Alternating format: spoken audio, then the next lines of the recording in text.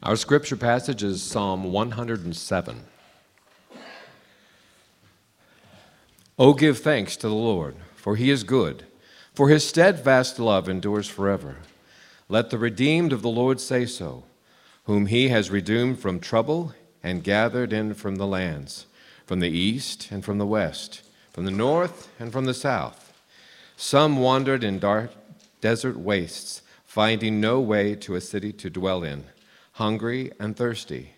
Their soul fainted within them. Then they cried to the Lord in their trouble, and he delivered them from their distress. He led them by a straight way, till they reached a city to dwell in. Let them thank the Lord for his steadfast love, for his wondrous works to the children of man, for he satisfies the longing soul, and the hungry soul he fills with good things. Some sat in darkness and in the shadow of death, prisoners in affliction and in irons, for they had rebelled against the words of God and spurned the counsel of the Most High. So he bowed their hearts down with hard labor. They fell down, and none with help. Then they cried to the Lord in their trouble, and he delivered them from their distress. He brought them out of darkness and the shadow of death, and burst their bonds apart. Let them thank God. Let them thank the Lord for his steadfast love, for his wondrous works to the children of man. For he shatters the doors of bronze and cuts in two the bars of iron. Some were fools through their sinful ways, and because of their iniquities suffered affliction. They loathed any kind of food, and they drew near to the gates of death. Then they cried to the Lord in their trouble, and he delivered them from their distress. He sent out his word and healed them, and delivered them from their destruction. Let them thank the Lord for his steadfast love, for his wondrous works to the children of man, and let them offer sacrifices of thanksgiving and tell of his deeds in songs of joy. Some went down to the sea in ships, doing business on the great waters. They saw the deeds of the Lord, his wondrous works in the deep. For he commanded and raised the stormy wind, which lifted up the waves of the sea. They mounted up to the heaven. They went down to the depths. Their courage melted away in their evil plight. They reeled and staggered like drunken men and were at their wits' end. Then they cried to the Lord in their trouble, and he delivered them from their distress. He made the storm be still, and the waves of the seas he hushed. Then they were glad that the waters were quiet, and he brought them to their desired haven. Let them thank the Lord for his steadfast love, for his wondrous works to the children of men. Let them extol him in the congregation of the people, and praise him in the assembly of the elders. He turns rivers into a desert, springs of water into thirsty ground, a fruitful land into a salty waste, because of the evil of its inhabitants. He turns a desert into pools of water, a parched land into springs of water, and there he lets the hungry dwell, and they establish a city to live in. They sow fields and plant vineyards and get a fruitful yield. By his blessing they multiply greatly, and he does not let their livestock diminish. When they were diminished and brought low through oppression, evil, sorrow, he pours contempt on princes and makes them wander in trackless wastes. But he raises up the needy out of affliction and makes their families like flocks. The upright see it and are glad, and all wickedness shuts its mouth. Whoever is wise, let him attend to these things. Let them consider the steadfast love of the Lord. This is the word of the Lord.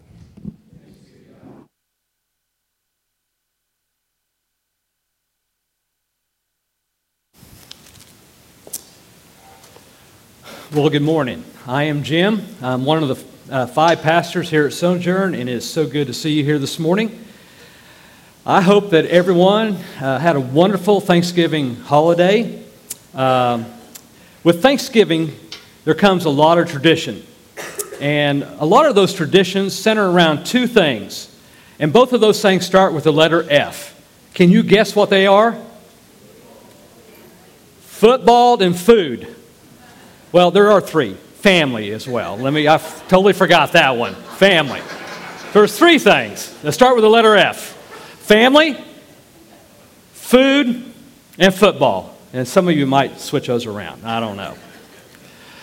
Well, one of the traditions that we have in our home at the Day household is that before we dig into this great feast that we're getting ready to have on Thanksgiving Day, we gather around, whether it's at the table or if we have way too many people like we did this Thanksgiving, we gather around in our living room and we say one thing that we are thankful for before we dig in to eat. This year we kind of stepped it up a notch and we had everyone write it out, what they were thankful for, and then we put it out on the table, kind of as decoration. But, that tradition, when we gather around as a family, and I ask the question, what is one thing that you're thankful for? And I have 9 grandkids that are sitting over here, ranging from the age of 14 to 2 years old. And when I ask that question, you ought to see the looks on their faces. It's like, what am I going to say? What am I going to be thankful? When it comes my turn to say what I'm thankful for, what am I going to say that I'm thankful for? And the truth be known, even when I ask that question, some of the adults kind of looking like a calf looking at a new gate. I don't know what I'm going to say. They're kind of scared. What am I going to say? What am I going to be thankful for? As Christians, we know that we are to be people who are to be grateful and thankful. In fact, one of the marks of a believer is to have a heart of thankfulness and gratitude. That's who we are. That's who we should be as Christians. But oftentimes what we do is we find ourselves like we're sitting around the dinner table, and when that question is asked of us, we're kind of just wondering, well, what am I going to say when it's my turn? I'm wondering, what am I going to share that I am thankful for when it comes to me? When I found out that I was going to be preaching today, the Sunday after Thanksgiving, and that we were going to be in the book of Psalms, I just thought to myself, I need to preach a Thanksgiving psalm. And Psalm 107 is such a psalm. It is a thanksgiving psalm. But 107 just doesn't tell us that we need to give thanks.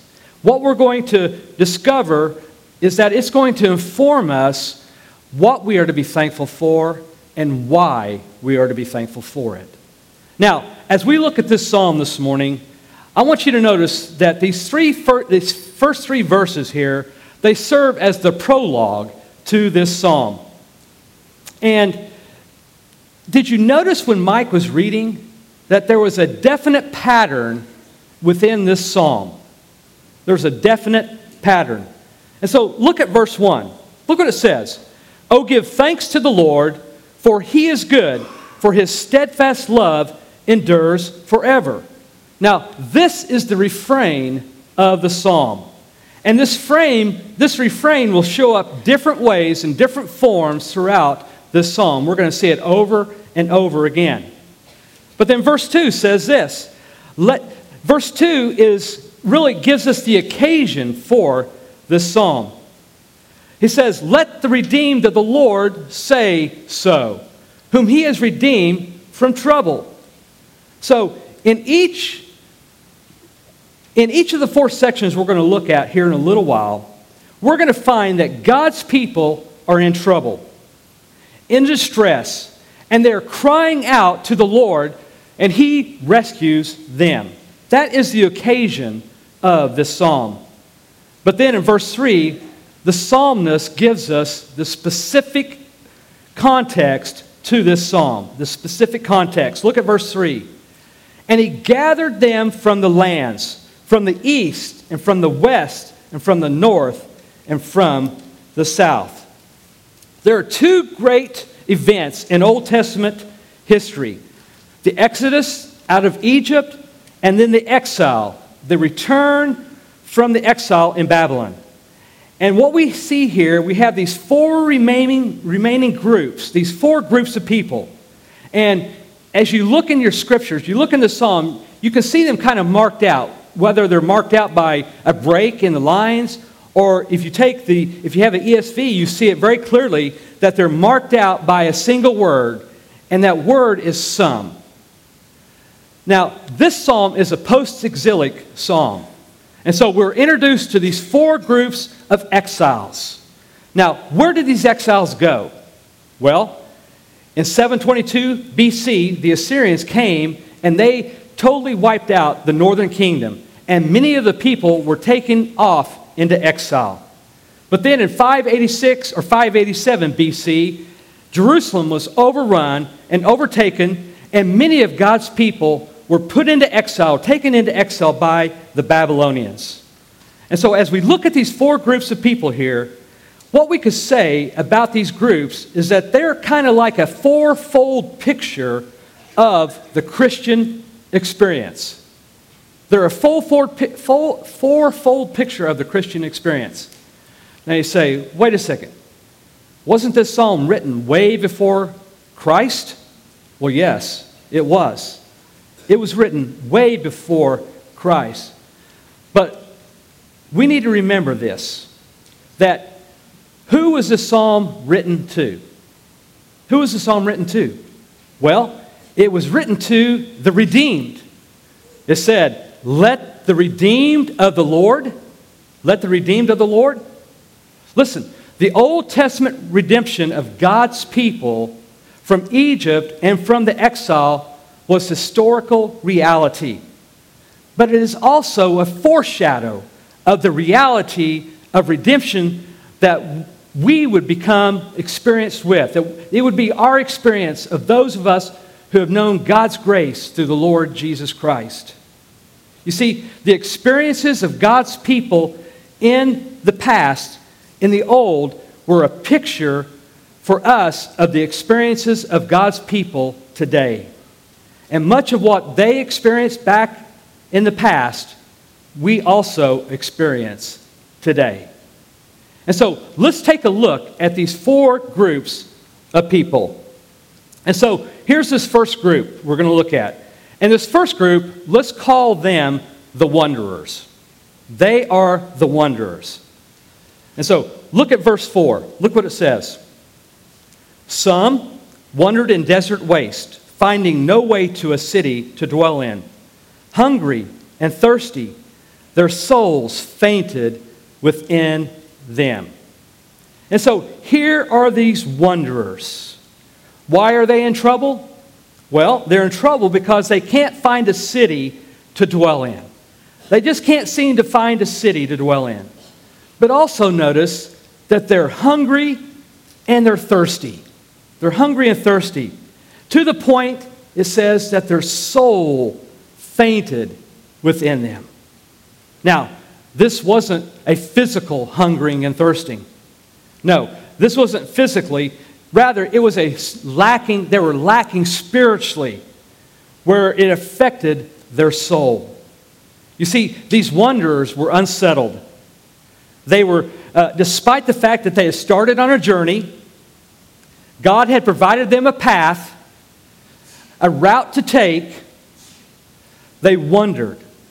Their unsettledness, and they had a loss of purpose within them. They could not find their way to a city. And so they were hungry and they were thirsty. And really, verse 5 kind of spells it out for us, that their lives were simply ebbing away. This is what they had become. They had become nowhere men and nowhere women. They had lost their purpose. You see, when they got up in the morning, they just wandered around. If you ask them where they were going, they would say, I don't know. I forgot. They were aimless and directionless people. Listen, there are some of us as Christians that this is our Christian experience. It's just like this. We wake up in the morning with no real purpose. There's no direction. There's no clarity in our lives. We're simply wandering around, and we're hungry and we're thirsty in our souls. Can I just say this? Beware of the famine that comes to the wandering believer. Beware of the famine of a wandering life. Beware of a life without any purpose that can so easily creep in, that is in direct opposition to a life of faith and a life with purpose and a life that finds satisfaction in the Lord Jesus Christ. They were wanderers. But then we come to verse 6, and we're going to see verse 6 over and over and over again. And let's call this the turning point. This is the turning point. Look at verse 6. Then they cried to the Lord in their trouble, and He delivered them from their distress. They cried out to God in their trouble. Well, what did God do? Well, verse 7, it says, He led them by a straight way till they reached a city to dwell in. And then down in verse 9 it says, Then He satisfied the longing soul, and the hungry soul He fills with good things. God provided what they needed. He rescued them, He delivered them, and provided their greatest need. And then verse 8, notice what it says here in verse 8. This is their response. Let them thank the Lord for His steadfast love, for His wondrous works to the children of men. For His steadfast love, they thanked Him. His steadfast love, His kesed love, one of the most important words in the Hebrew Old Testament. It's the most important word in that language. God's steadfast, enduring, covenant love. And so in each of these groups, we are going to see the same pattern over and over. Why they're in trouble? What is their problem? They cry out to the Lord. He helps them. And they praise and give thanks to Him. And so let's look at the second group now. And we find the second group in verses 10 through 16. And let's call this group the prisoners. These are the prisoners. Look at verse 10. Some sat in darkness and in the shadow of death, prisoners in affliction and in irons, for they had rebelled against God and His words, against the words of God, and spurned the counsel of the Most High. So He bowed their hearts down with hard labor, and they fell down with none to help. And so, why were these people in trouble? Why are they in trouble? They are in trouble because they are being punished because of the rebellion. But also, they were in affliction in chains, because they spurned the counsel of the Most High. Listen, the fact that they sat in darkness and in the shadow of death, in chains, they were prisoners. And all of this was brought on by their own making. This was their own making. We all need to be aware of the prison that comes from a rebellious heart. Let me ask you, did you come in here this morning to this service in a prison? Are you in a prison of your own creation because you have a rebellious heart, a rebellious spirit?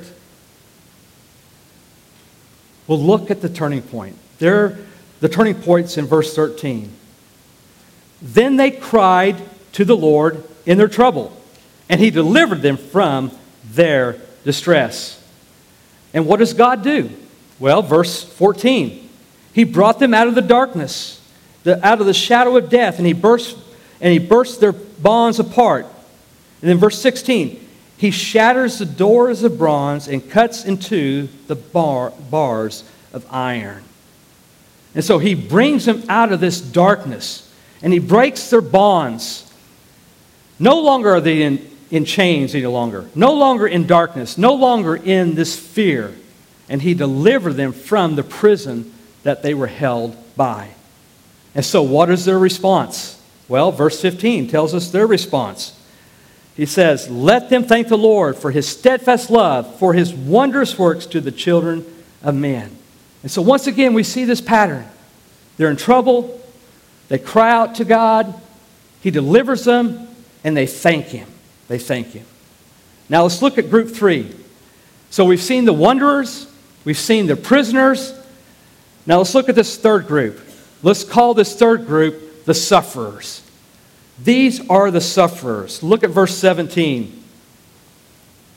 "Some were foolish through their sinful ways, and because of their iniquities suffered affliction."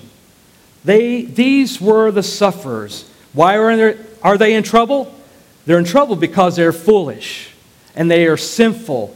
And because of their iniquities, they are suffering affliction. They're suffering affliction. What is the trouble that they're suffering? Well, it says in verse 18 that they loathed any kind of food. They loathed any kind of food. Is this because they were on a diet, that they loathed this food? No, they're not on a diet here. Most likely it's because of their foolish, sinful decisions that they had made. Because of their sinful ways, they had brought on themselves maybe some kind of disease or some kind of pestilence had come upon them.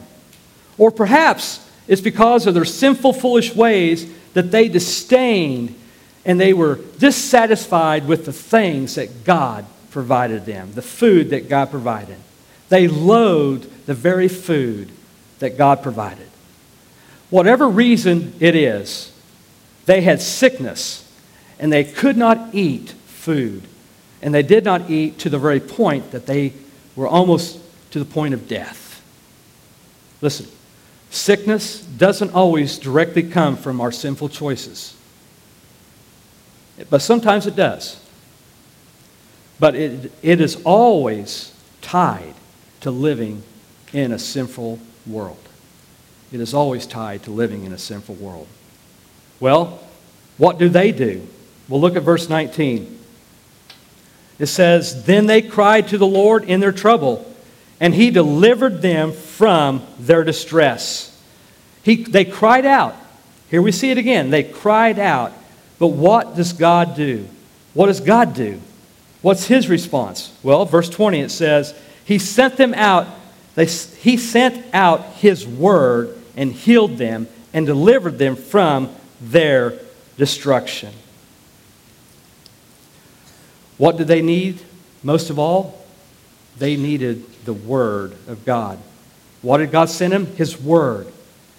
We find that when we're in our greatest need, we don't need some worldly wisdom. What we need is the Word of God. When we find ourselves at the gate of death, what we need most is God's Word. That we need the healing power of God's Word. Because it is the Word of God that gives us life. But notice their response in verse 21 and 22. It says, "Then they thanked the Lord for his steadfast love, for his wondrous works to the children of man." And then it goes on, it says in verse 22, "And let them offer sacrifices of thanksgiving and tell of the wonders of his deeds in songs of joy." And so we see here that they thank the Lord for his steadfast love. But then I want you to notice they took it a step further. It says that this group took it a step further and they offered sacrifices of thanksgiving. Their praise and their thankfulness was demonstrated by sacrifices of thanksgiving. What was that? Well, that was they testified. They testified and shared with others what God had done in their lives. And so, we come to the fourth group. Here we come. We have this final group, this fourth group. And let's call this fourth group the Mariners. Not the Seattle Mariners, Brian. Not the Seattle Mariners. Why were they Mariners? Why do we call them the Mariners? Because they were out working on the seas. They were working on the great seas. Look at verse 23. Some went down to the seas in ships, doing business on the great waters.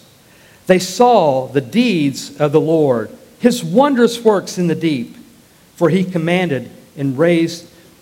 We'll stop right there. And so here are these mariners.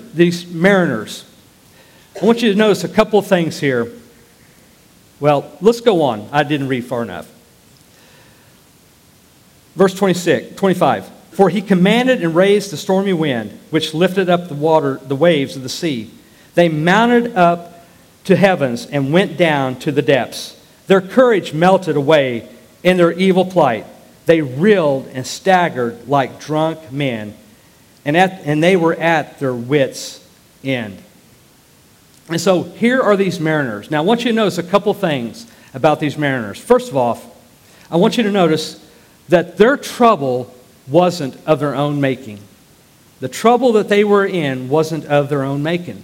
Unlike the previous groups of people, God initiated this storm. It was God who initiated the storm. It says that God commanded and raised up the wind. And it caused a great storm for them to be in. But then also notice the degree of this storm. The degree of the storm. It says that the storm that they were in was so severe that it melted away their courage. They had lost any kind of courage they had. And it also says that they staggered around like drunk men. They were so consumed by this storm that they were just staggering around. And then it was so bad that they were at their wits' end. They didn't know what to do. That's how bad this storm was. Now let's just face it. That's what storms do in our lives. Storms do the same thing in our life. When God allows a storm to come into our life, or when God brings some storm in our life, what does that storm do? And what is the purpose of that storm? That purpose of the storm is to lead us to depend upon the Lord, to cry out and to call out to Him. And that's exactly what we see take place here in the turning point in verse 28. It says in verse 28, then they cried to the Lord in their trouble, and He delivered them from their distress. And so we see it once again. They cried to the Lord 4 times. This is the 4th time that they cried, a group cried to the Lord, and He answers them. What did the Lord do? Well, look at verse 29. He made the storm be still, and the waves of the sea were hushed. Then they were glad, and the waters were quiet, and He brought them to their desired haven. Does this sound familiar?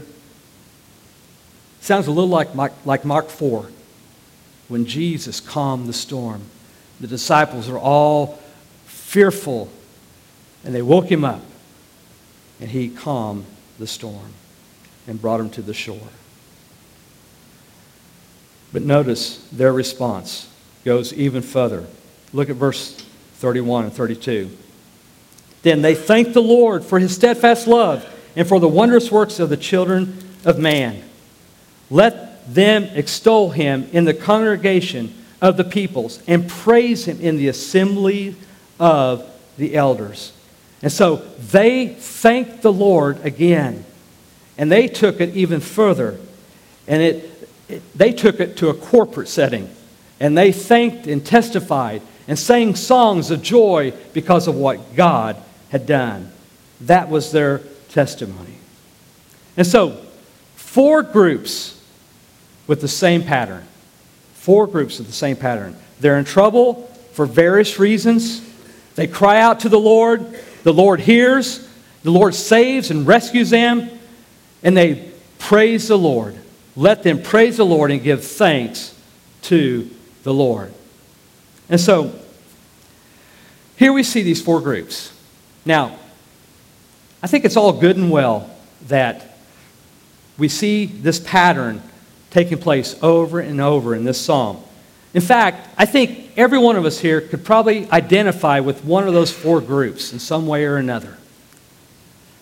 But what are we to do with this psalm? What are we to do with this psalm, and how is it going to help us, really live and flesh out what this psalm is all about? How do we flesh this out in our lives personally today? Well, I think it would be very helpful for us to think about this with some takeaways. What are some takeaways that we get from this psalm? And so I want to give you some takeaways from Psalms 107. And so here's the first takeaway. Call to the Lord no matter what trouble you are in. Call to the Lord no matter what trouble you are in. And so, four different groups with four different kinds of troubles. The wanderers had no direction, no purpose. They were just aimlessly wandering around. The prisoners, because of their rebellious ways, they would not listen to God. They wouldn't listen, and they found themselves in darkness and in chains, and they were trapped in affliction. And then there were the sufferers. Because of their foolish and sinful ways, they brought themselves even up to the gates of death. They were in chains. They were almost to death. And then there's the mariners. They were simply doing what they were supposed to do. They were out there working on the sea. And then they found themselves in a situation of dire straits, not of their own making. But what did we see in each one? In each case, what did they do? They cried out to the Lord. They cried out to the Lord. Sometimes I think we can err in one of two ways in our life. Sometimes we think that our troubles are just way too big. They are so big, why should I even bother crying out to the Lord? This trial that I find myself in is so big, why should I even call out to God? This is not a time to call out to God. This is a time to get busy and figure out what to do. How am I going to fix this? It is so big, I need answers, and I need them right now. This is not a time to pray. I don't have time to pray. You see, prayer is when you're calm. Prayer is when there's peace. Prayer is when you can settle down and really begin to pray about things. But when you're in distress and you are drowning at sea and you find yourselves near the death's door, you don't pray. It's just too big. But then, I think some of us find ourselves on the very opposite end of the spectrum. And we say, oh, my problems are just so small. My problems are small. Why should I cry out to the Lord? Why should I cry out and plead with Him? Why should I shake the hem of His garment? My problems are so small. Why would He come and really have mercy on me? These other people's problems are so much bigger than my problems. Why would God, why should I cry out to God in my busy schedule, in my disturbed life? And what we find here is that there's nothing that's too big, and there's nothing too small that we should not cry out to the Lord. So, call out to the Lord no matter what the trouble is that you find yourself in. Cast your cares upon Him because He cares for you. And He loves you. The second takeaway is this. Call to the Lord no matter why you are in trouble. Call to the Lord no matter why you are in trouble. You see, no matter what your trouble is, no matter why you're in trouble, call out and cry out to the Lord. We look at these four groups of people, and the reasons that they are in trouble and in distress, they varied, didn't they? They varied. Some were in trouble because of their own making. Some because of their sinful, rebellious actions. But then there were some that were in trouble because they were just doing the right thing. They were just doing what they knew to do. God brought some trouble, brought this storm in their life. God allowed it to happen. And they were simply doing what they knew to do. And the same is true with us today. Many of you might be here right now this morning saying, I don't know why I'm in this trouble. I don't know why I'm in all this trouble's in my life. I don't know why my life has turned out the way it has. And then there's some of us here who will say, yeah, I know why I'm in trouble. I have made a mess of my life. I have made so many bad mistakes. I have been so rebellious in my life. I have been so foolish and rebellious and made so many foolish decisions in my life. I know why all this trouble is here in my life. But listen, it doesn't matter. It doesn't matter what trouble or for whatever reason you're in trouble. The answer, time and time again, is to cry out, call out to the Lord in your distress. Cry out to God. And so call out to the Lord no matter what, and call out to the Lord no matter why. But number 3, remember to give thanks. Remember to give thanks. So, once again, we have these 4 groups, and each time we saw the refrain, didn't we? Let them give thanks to the Lord for his wondrous works to the children of man. It's almost like you get the sense that the psalmist is concerned that God's people forget to thank the Lord. That God's people forget to thank him. I mean, we can remember to pray in our distress. After all, we're right in the middle of it, aren't we? We're in the middle of it and we're freaking out and it's hard and it's hurting. We cry out to the Lord. But we don't want to be those kind of people who just say, gimme, gimme, gimme, gimme. We don't want to be those kind of people. Now, I know you parents here this morning, you're very gracious to your kids. And you give your kids things that they ask for. You give them the things that they ask for. But if all your kids do is say, gimme, gimme, gimme. Please, can I have that? Oh, can I have this over here? Listen, my birthday's coming up. Can I have this for my birthday? Well, my birthday's passed. Well, how about Christmas? Christmas is coming up. Can I have this? Can I have that? But Christmas is gone? Well, how about Flag Day? We do celebrate Flag Day, right? Can I have that for Flag Day? Oh, no, I can't have it for Flag Day? Well, how about Father's Day? After all, I'm going to be a father one day. Listen, if all your kids do is say, give me, give me, give me, but do they stop and say, thank you?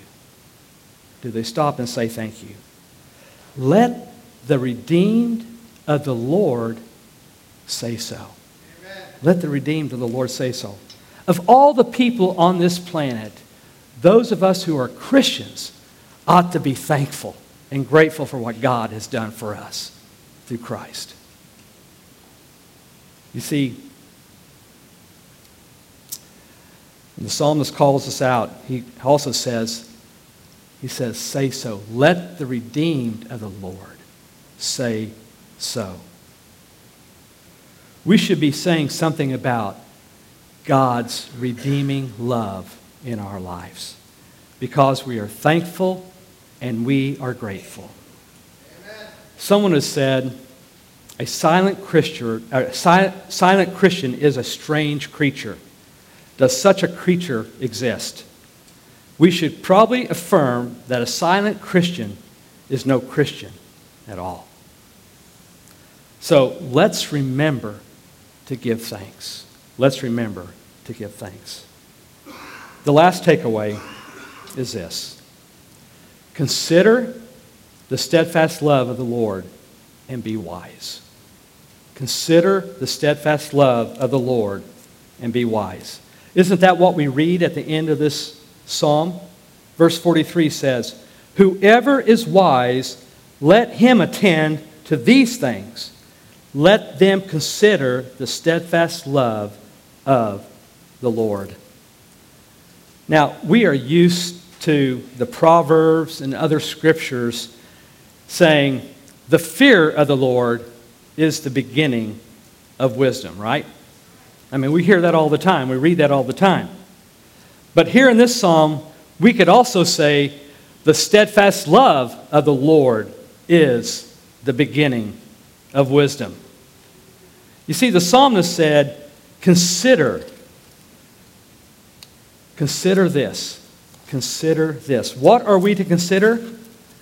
We are to consider that our God is a God of reversal. That God is a God of reversal. People brought low are lifted up high. Those who have exalted themselves are brought low. Those who are crushed by their sin are lifted up. And those who are haughty in their righteousness, he will cast them down. Look at verse 33. Look what it says. It says, he turns rivers into desert springs of water, into thirsty ground, and fruitful land into a salty waste because of the evil of its inhabitants. But it goes also the other way. Look at verse 35. He turns a desert into pools of water, a parched land into springs of water, and there he lets the hungry dwell, and they establish a city to live in. They sow fields and plant vineyards and get a fruitful yield. By his blessings they multiply greatly, and he does not let their livestock diminish. When they are diminished and brought low through oppression, evil, and sorrow, he pours contempt on princes and makes them wander in trackless ways. But he raises up the needy out of affliction and makes their families like flocks. The upright see it and are glad, and all wickedness shuts their mouths. Amen. And so, God is a God of reversals. Now, there's always a warning, but there is also hope. The warning is this. You look at your life and you say, I'm on top. I have made it. I have arrived. But what happens when the God of reversal shows up? What's going to happen when the God of reversal shows up in your life? But there is also hope. And the hope is this. When you are at your lowest point, in that moment you say, I feel so low. I don't know if I've ever been so needy in my life. I don't know how I could ever be more aware of my affliction. Listen, it is in that very moment that God is prepared and he is ready to lift you up. You see, wisdom comes when we realize that we need to be on the right side of this reversal, and that we need to be crying out to the true God in our times of trouble and affliction. Now, why is God like this? Why is God a God of reversal? Why does God desire for us to cry out to Him in the times of our need and our despair? The simple answer is this: because He loves us. Because He loves us. God loves His people. But He's also like this because this is just how God works. This is how God works. You see, the way God works is by reversal. This reversal of God is in no way some anomaly. No, this is just how He delights to work in the children, His children's lives. By God, by reversing things. And the gospel is God's final reversal. The gospel is God's final reversal. You see, the sinless one suffered condemnation so that the sinful ones, that is you and me, might not. Why does God choose to work this way? He chooses to work this way because He is God. He is God. And His steadfast love endures forever. Now, I want to close this morning with a true story. A true story. This is a story of a man out hiking with his wife one afternoon in the middle of an open field.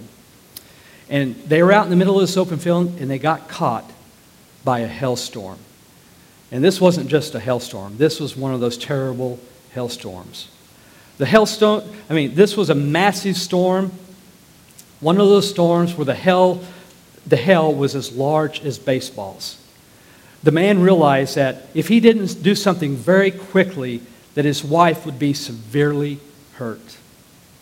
So the man draped himself over his wife, covering her with his own body, so that the hailstones would hit him and they would not hit her. He thought the hailstorm would only last a few seconds, but the hailstones seemed to get bigger and bigger and larger and larger and harder. After a couple of minutes, his ears were bleeding. He was bleeding on his head, and his arms was all bleeding. And he tried to get to cover, and he was so weakened by the onslaught that he finally just collapsed over his wife, only able to shield her from the danger. She lay beneath him.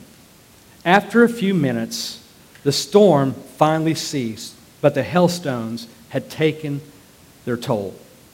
They both survived, but he was left with scars from where the balls had battered away at him. Scars that remained today. He carries around with him visible reminders of the day that he saved his wife's life.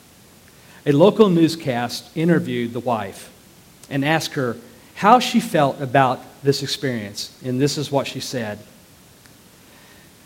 Well, every time that I see the scars, I love him more and I thank him over and over and over. Did you know that according to the book of Revelation, that there will only be one person in heaven with scars? Only one person.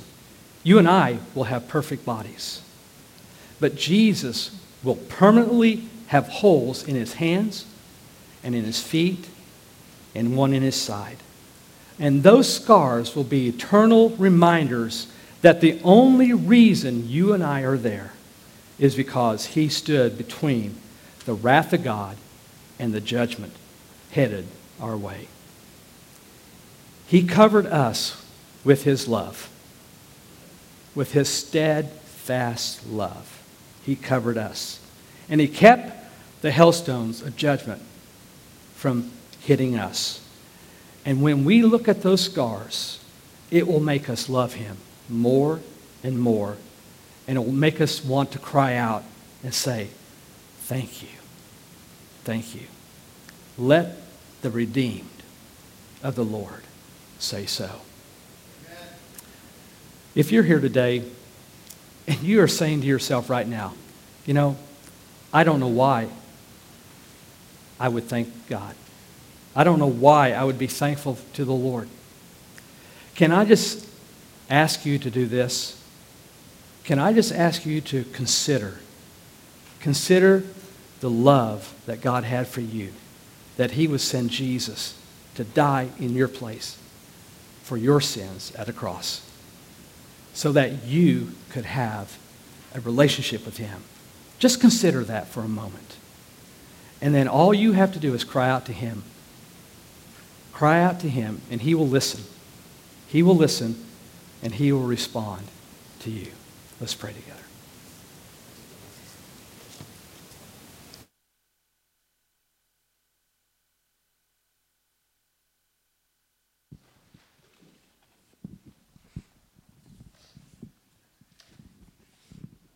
Please pray with me.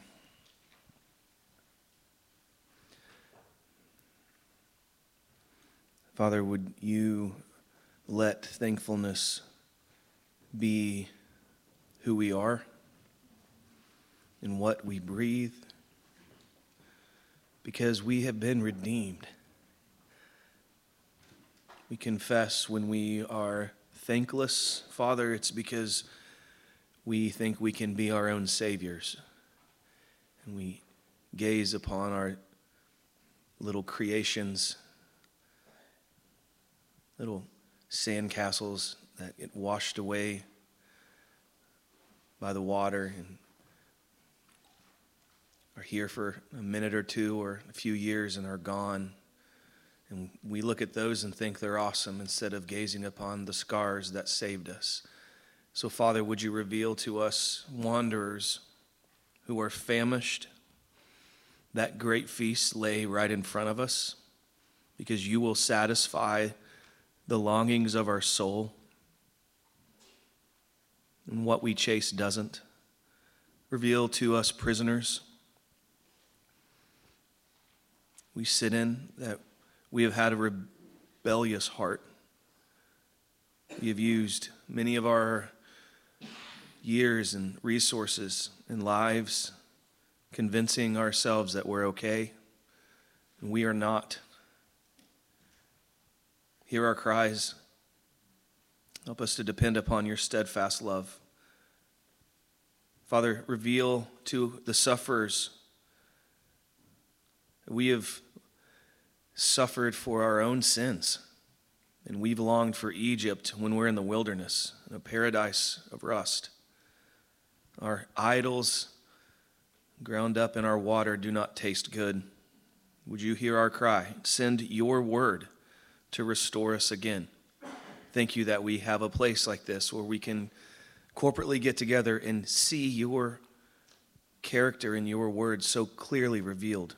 God, give us mariners that the winds have battered us and caused a storm, but give us the reminder that that same hand that brought the storm calms the water. And like you said to the disciples in Mark 4, what they forgot, that you said, we are going to the other side. And you're going to take us to the other side, Father. We have corporately, God, we want to come before you like they would have done in this psalm, God. And we want to say that we love you and thank you for your steadfast love. God, help us to gaze upon you as we sing to you, all glory be to Christ. I pray these things in your name. Amen.